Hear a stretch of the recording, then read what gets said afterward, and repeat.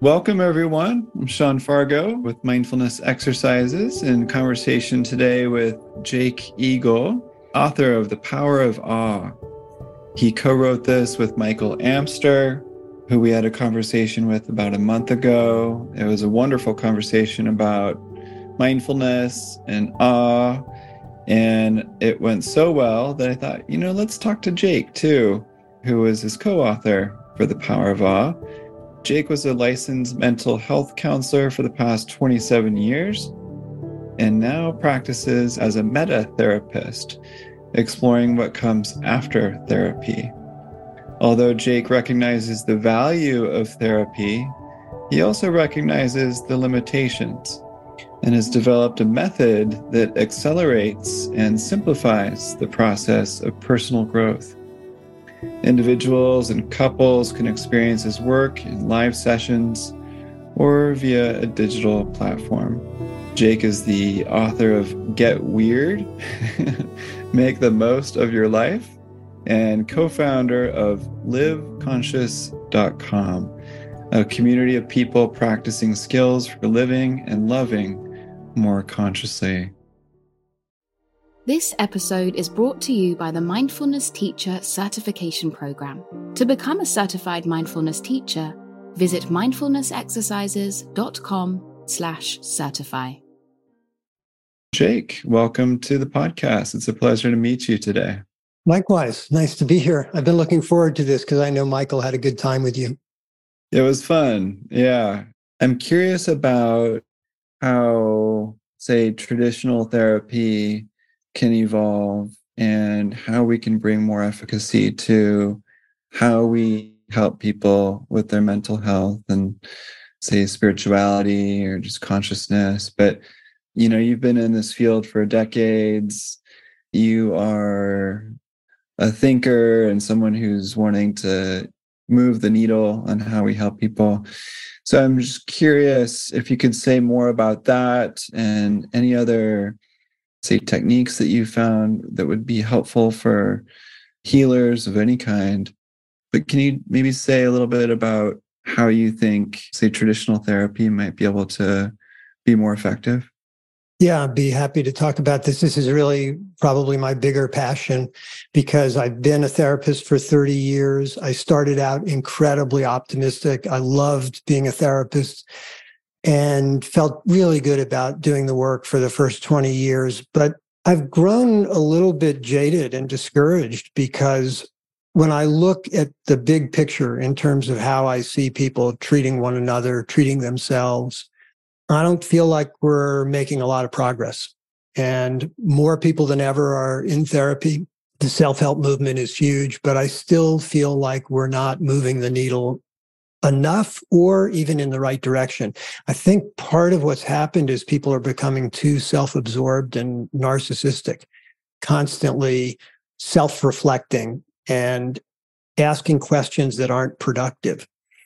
And the model that I developed with my wife about 10 years ago identifies 3 levels of consciousness. It's a very simple model. It says that there's the first level of consciousness, which is safety.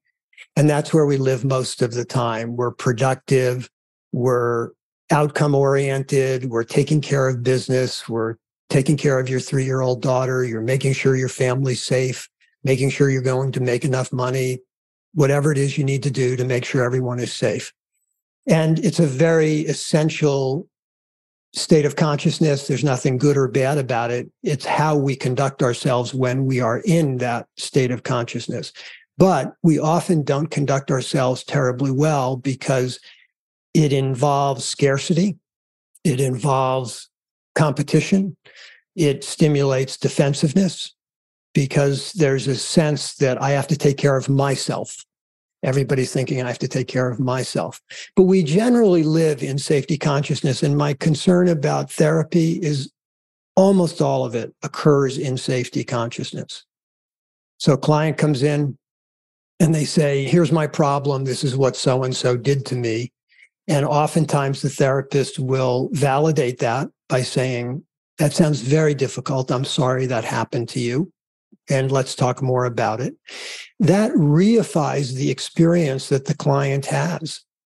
My approach to that is to encourage the client to shift their level of consciousness and recognize the way they were seeing it, the way they were talking about it was simply one perspective. It is not the truth. And I don't even pretend that there is a truth, but it is not the truth. It is one perspective. And the extraordinary thing about people is how malleable meaning is. We can make meaning in so many different ways. The second level of consciousness is heart consciousness, where we open our hearts and we see and connect to ourselves and other people with more tenderness and greater compassion. And as soon as we shift into that state, we do see the world in a different way. And we can spend, I believe we can spend a lot more time in heart consciousness and still be productive and still take care of business and still get things done. The third level of consciousness, we call it spacious consciousness. And it's something that's been talked about for thousands of years. Many contemplative practices are designed to help people go to a state of spaciousness. But what I think is remarkable about the awe method is I can take myself to spaciousness in 15 seconds. Literally, I can take myself there in 15 seconds. It's not difficult to do. I have to build the muscle.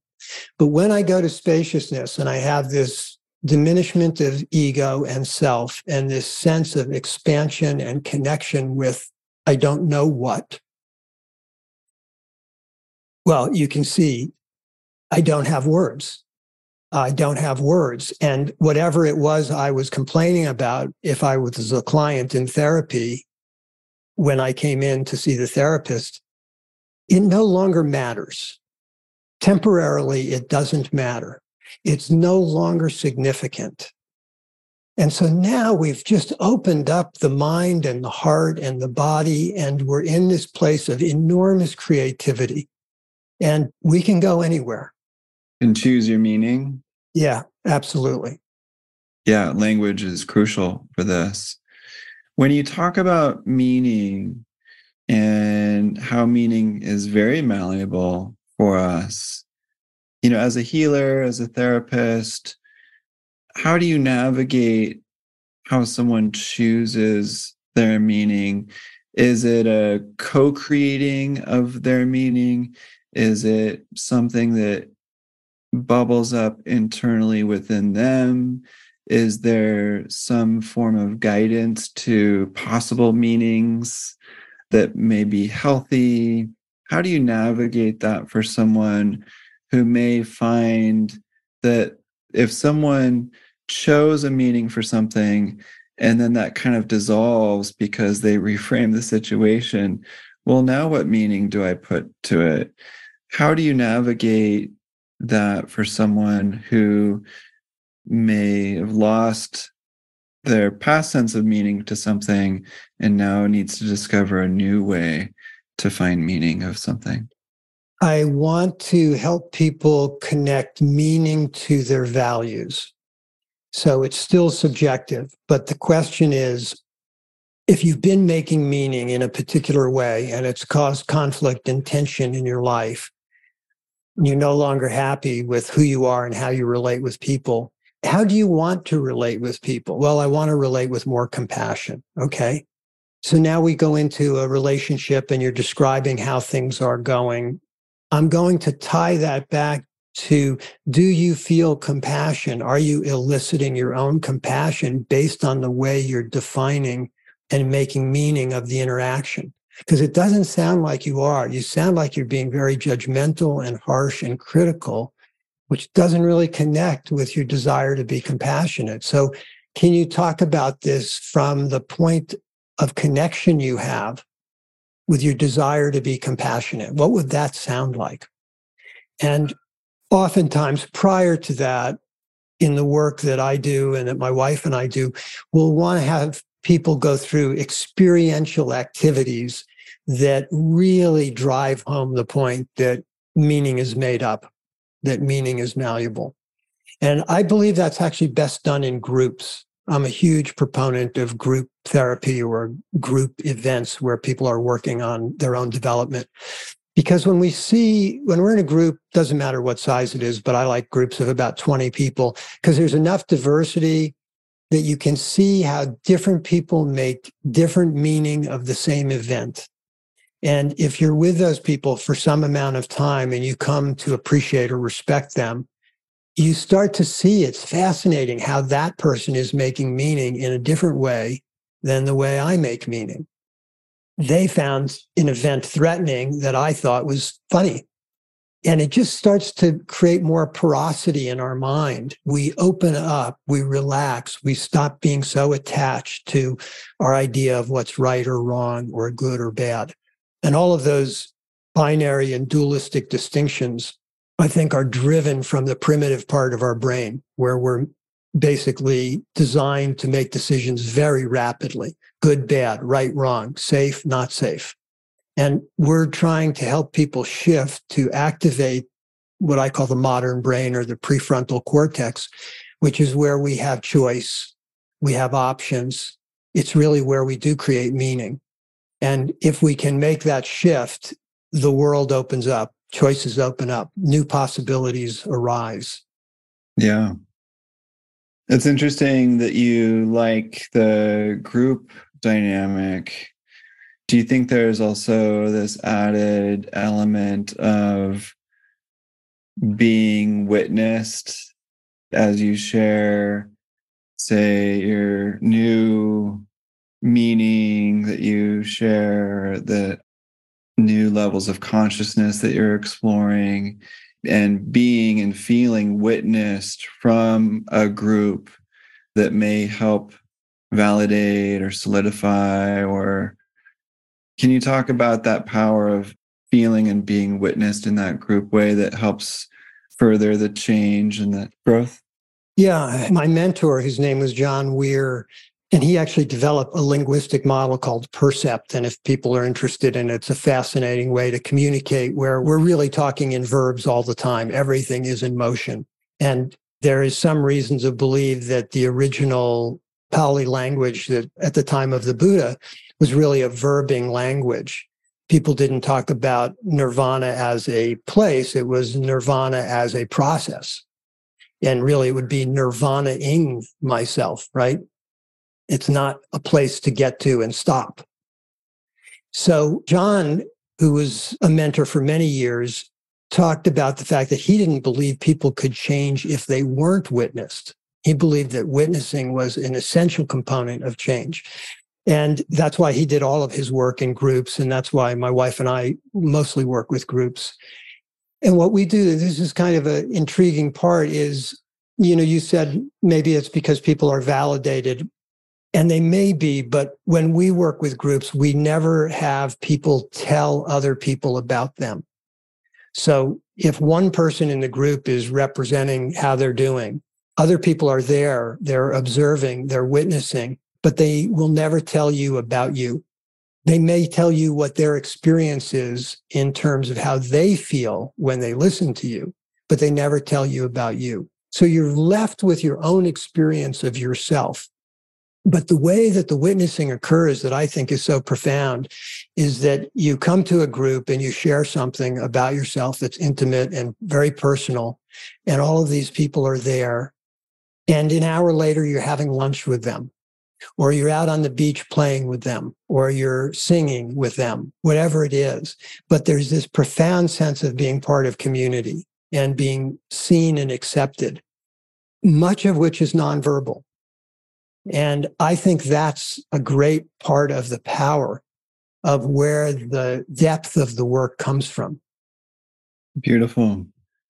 Yeah, I'm thinking of offering some in-person retreats shortly, and I'm playing around with these typical retreat structures and thinking of, say, being strategic around how a one-day retreat could go versus 2-3 day retreats, and the different types of modalities that could be woven in. So I may knock on your door sometime to have a conversation about how we may be able to structure something for maximum efficacy. I'd be happy to have that conversation. I will tell you one thing that we have found is that the longer programs are much more profound. So we're doing 5 and 6 and 7 day programs. And another thing that we've done is everyone's anonymous. And the reason we do that, you come to the retreat and you choose a name for the week, whatever name you'd like, and you can change it during the week. But the reason we do that is because you never tell your story. You never start off saying, my name's Sean, and I used to be a businessman, and then I became a monk, and then I started to work at Spirit Rock. Because as soon as you do that, you start to constrict and limit both yourself and the way other people see you. So we want you to come and say, hi, my name is New Father, and I'm happy to be here and connect with all of you. And that's it. And nobody knows whether you're a businessman or whether you were a monk or you weren't a monk or whether you have money or you don't have money. It's a very fresh way to interact with people. Yeah, absolutely. I did a Hoffman Process retreat last year, and in the pre-retreat booking, they'd asked me what my parents called me when I was a kid, which was pup, P-U-P, like otter pup. And I get to the retreat thinking, I'm going to be Sean. And they gave me a name tag that said pup on it. And I just about died. I'm like, people are going to know me as pup. And I almost left. But after about a day or two, I thought, this is so freeing to not be Sean Fargo. No one shared their story. And so by the end of the retreat, everyone was speculating what the histories were of each person and what people did for a living. But it was so freeing to not carry my story with me, but to rather sense into a new way of being and a new way of communicating, and not, say, relying on my resume or defaulting to the 4 bullet points that I always share about what people want to know. So nice. I didn't know that about the Hoffman Process. I love that. Yeah. The only difference with what we're doing is we're having people choose their own name as opposed to have it chosen for you. But I understand their intention. I like that. Yeah. Yeah. What else would you like to share? Like, what would you like people to know? What would you like to share with people, either in terms of therapy or their practice? I know we could probably talk for another couple hours, and maybe we'll have another conversation, but any final thoughts or words? Yeah, I think the main thing I want to communicate to people is that the process of personal growth and personal development doesn't have to be hard. And I don't think that the answer is predominantly in looking back and trying to resolve our past. I do think that's a small portion of the journey. But at a certain point, I think it's much more about being present, and it's much more about how we behave. And I don't think there's enough emphasis on that. I developed a model recently, and I'll just give you the brief version of it. But there's a converse relationship between how much self-regard people have and how reactive they are. So scale of 1 to 10, if my self-regard, in other words, I like myself at the level of an 8, my reactivity is very likely going to be low, like a 1 or 2. If my self-regard is a 4, my reactivity is probably very high. And so if we can put more emphasis on how we behave and behaving in a way, conducting ourselves in a way that we feel good about, I think we move ourselves significantly towards greater health and well-being. And what I find so interesting is that almost every time I've seen somebody behave poorly and I'm around and I can intervene and I say to them, how would you like to behave? What would be a better way to handle yourself? They almost always know the answer. Once in a while, somebody's confused, but the vast majority of the time they say, well, I wish I had X, Y, or Z. And then I go to the place, well, you can. And I just think that we've made the whole process too heavy and too clumsy and too limiting, as if it's hard. I also don't believe that relationships are hard, which I know a lot of people do believe. And I always say, if you believe they're hard, there's a good chance, A, they will be, and that you will tolerate them being hard. But if you don't think they have to be hard, then you're not as likely to tolerate when they are difficult. And almost always there's a short way to get to health, to get to maturity, to get to love. I don't think it's a long journey, but I feel relatively alone with this perspective. I don't hear a lot of people talking about it. Well, let's change that. Yeah, I think I'm inclined to agree with everything you said. And that's all like good news too. And maybe it's a little more pleasant than some people think it is, or it's not as bad as people think it has to be. Yeah, and when you were talking about that word spaciousness came back to mind, that if we hold relationships with a little bit more space, the answers tend to come a little bit more clearly. And I think when we hold ourselves in high regard or higher regard, almost by default, there's a widening of perspective or widening of spaciousness. It doesn't feel so dense. So I think this element of spaciousness is perhaps one of those key ingredients to a lot of what you're saying, and can understand why it may be what a synonym for consciousness or a gateway to consciousness, and that's our mission, is to help increase or enhance our consciousness for the sake of all being. Jake, it's a pleasure meeting you today. Thank you for writing this book, The Power of Awe. Thank you for your wonderful thoughts and wisdom around how we can help people live with greater consciousness and love and self-regard.